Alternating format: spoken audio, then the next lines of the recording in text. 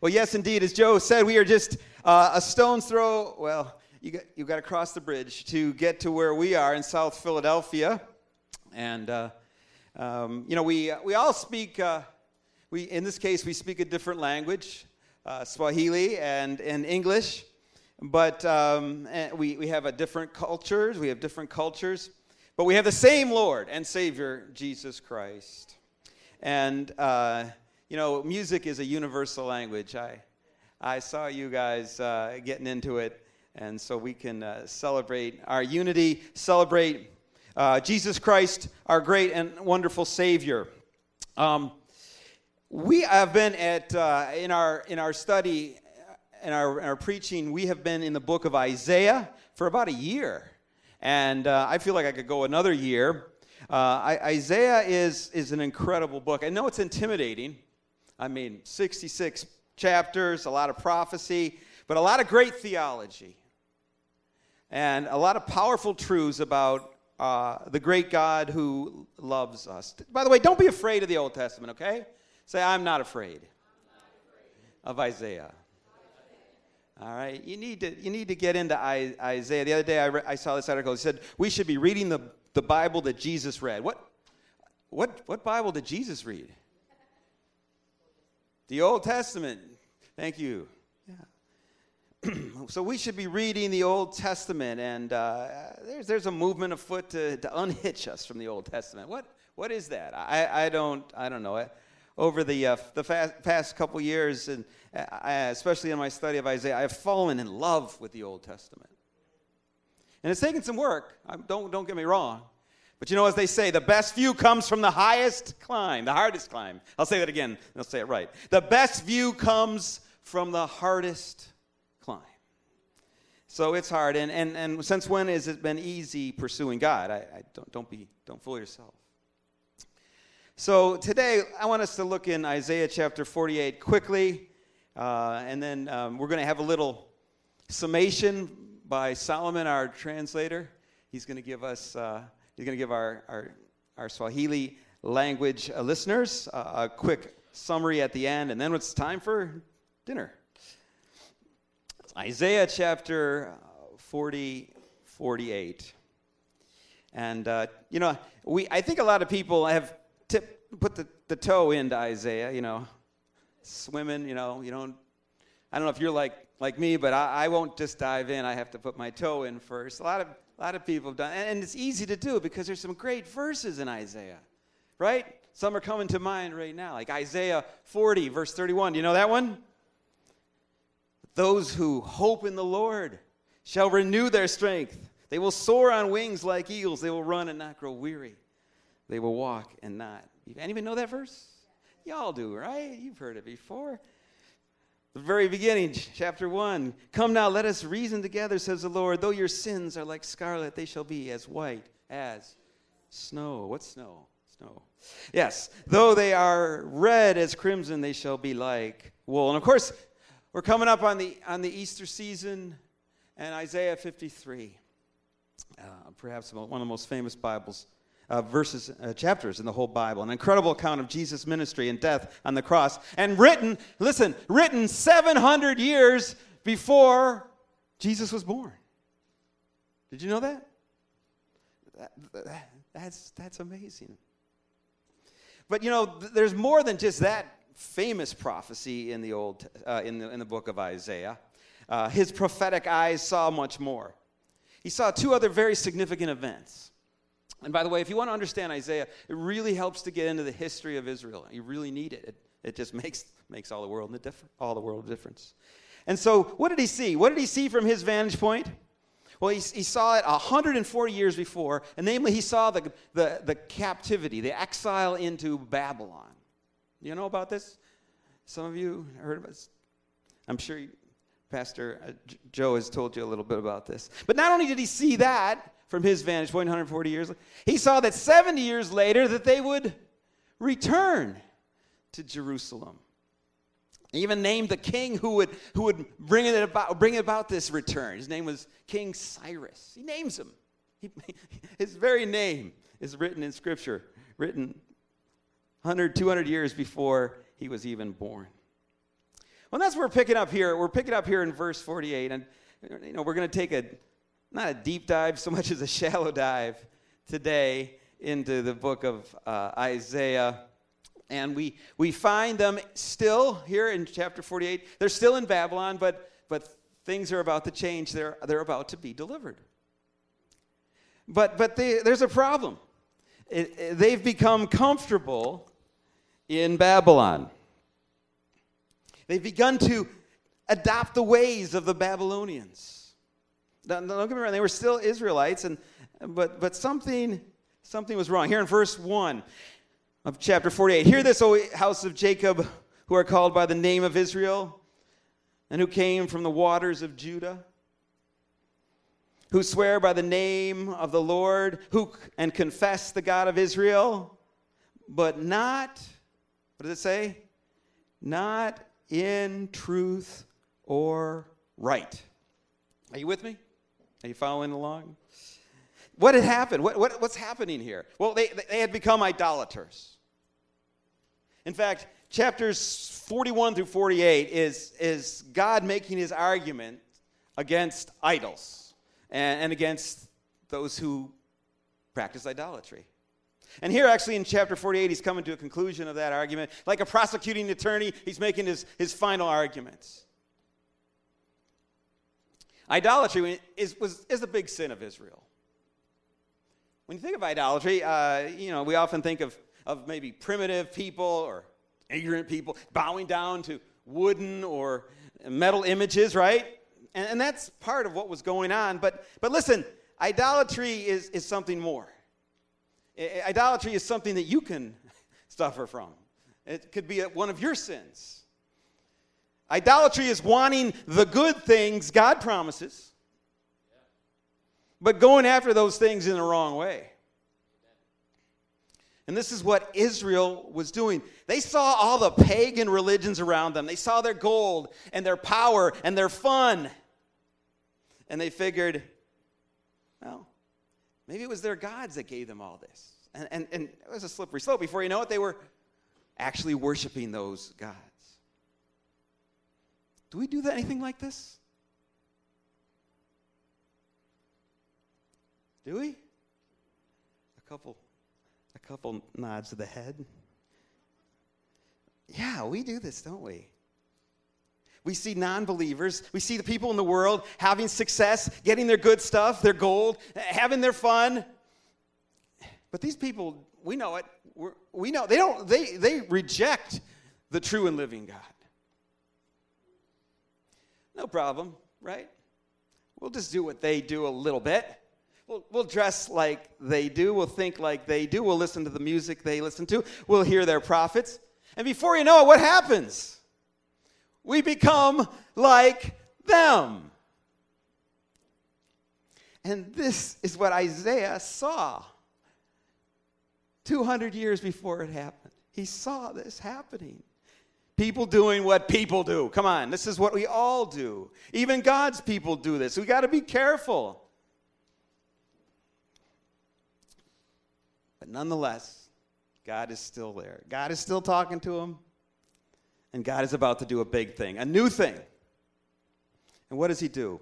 Well, sure enough, as I mentioned earlier, he sends King Cyrus to conquer Babylon. He comes from Persia.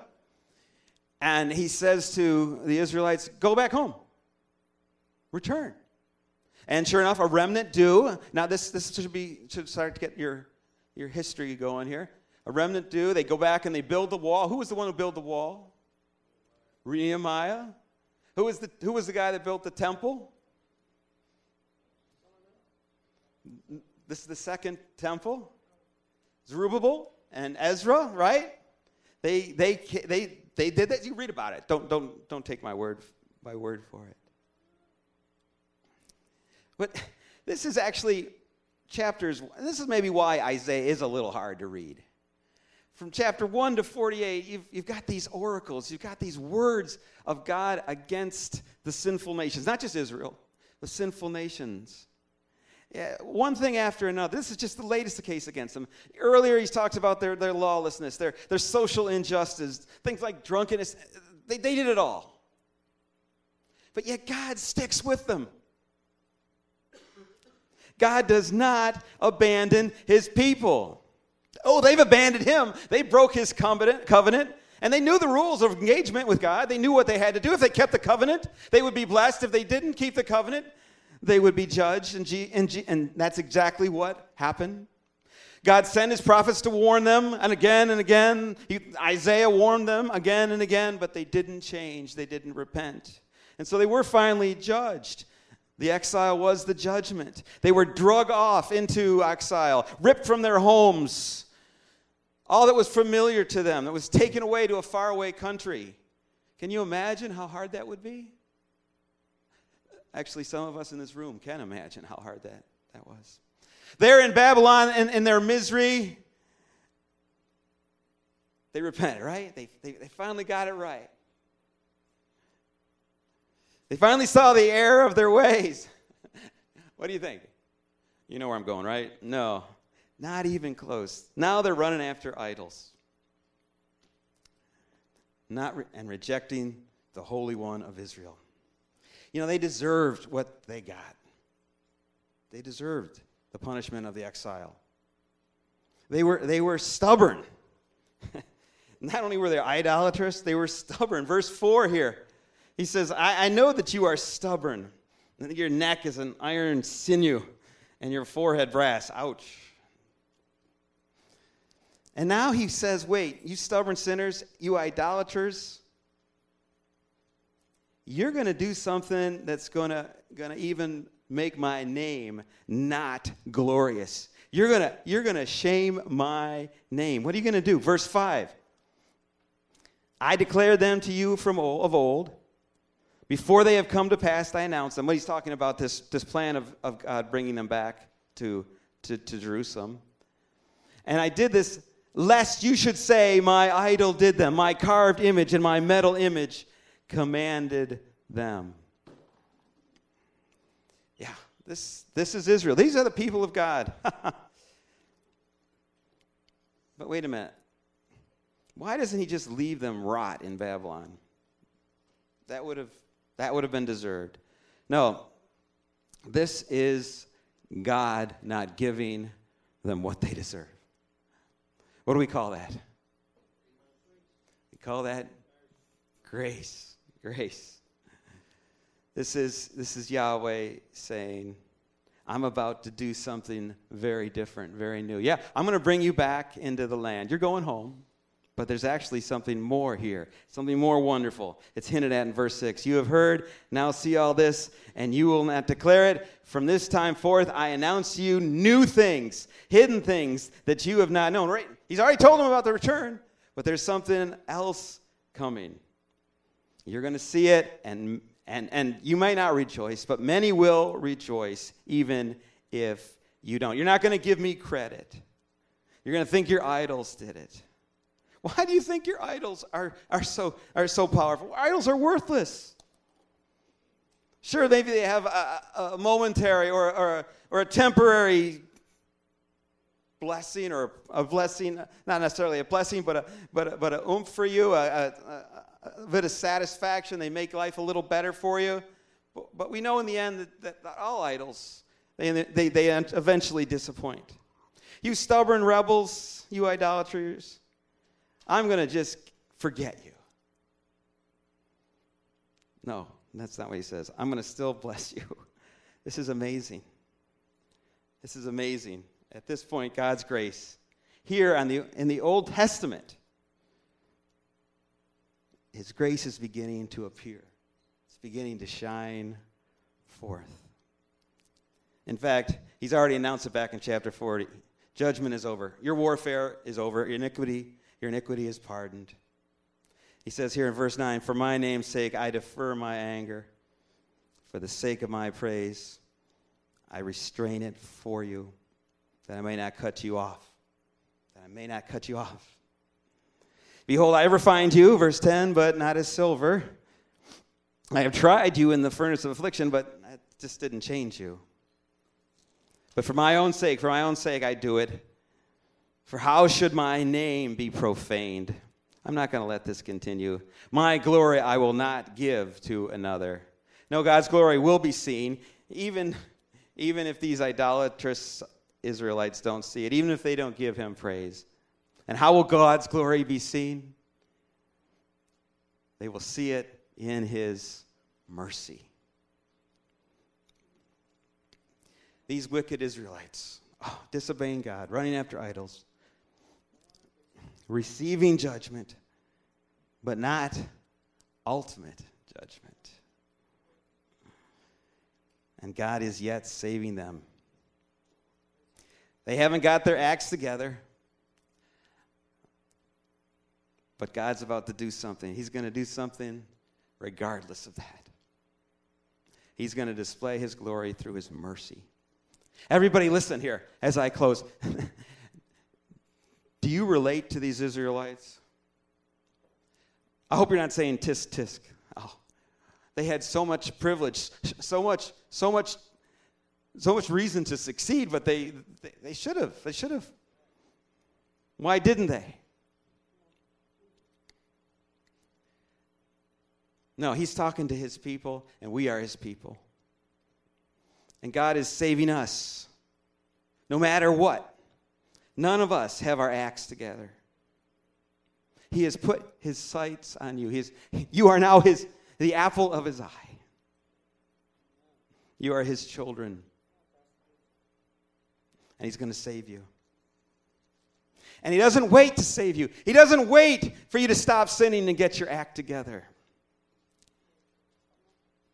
Judgment, the pain of judgment, we say, oh, that must be God's hand on my life. And there is a role in that, but what saves us in the end? It saves us in the end is his mercy.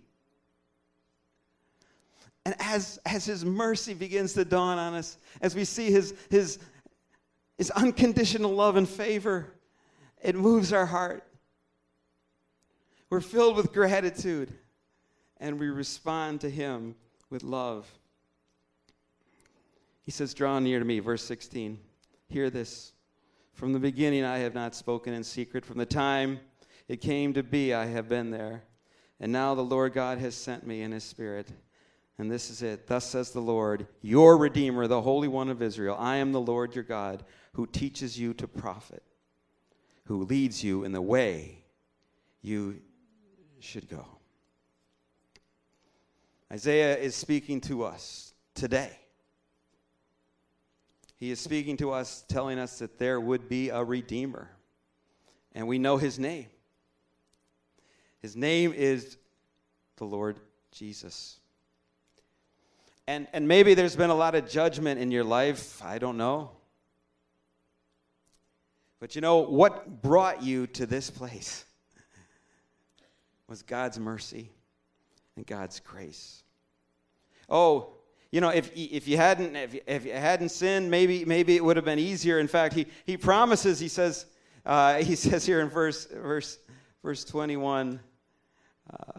He promises here back in. Let me find it here. I'm looking for it and I can't find it. He says, "Oh, the Lord, go out from Babylon with a shout from joy, and your offspring." If you had kept my commandments, there it is, verse 18, sorry. If you had kept my commandments, then your peace would have been like a river, and your righteousness like the waves of the sea, and your offspring would have been like the sand, your descendants like its grains. Yeah, judgment does come with a cost and a price, but God still loves us despite our sinfulness. Don't forget that. Don't lose that as you struggle at times with your sinfulness. And remember that God is fixing our brokenness, and he is the one who can do it and will do it. Let's pray.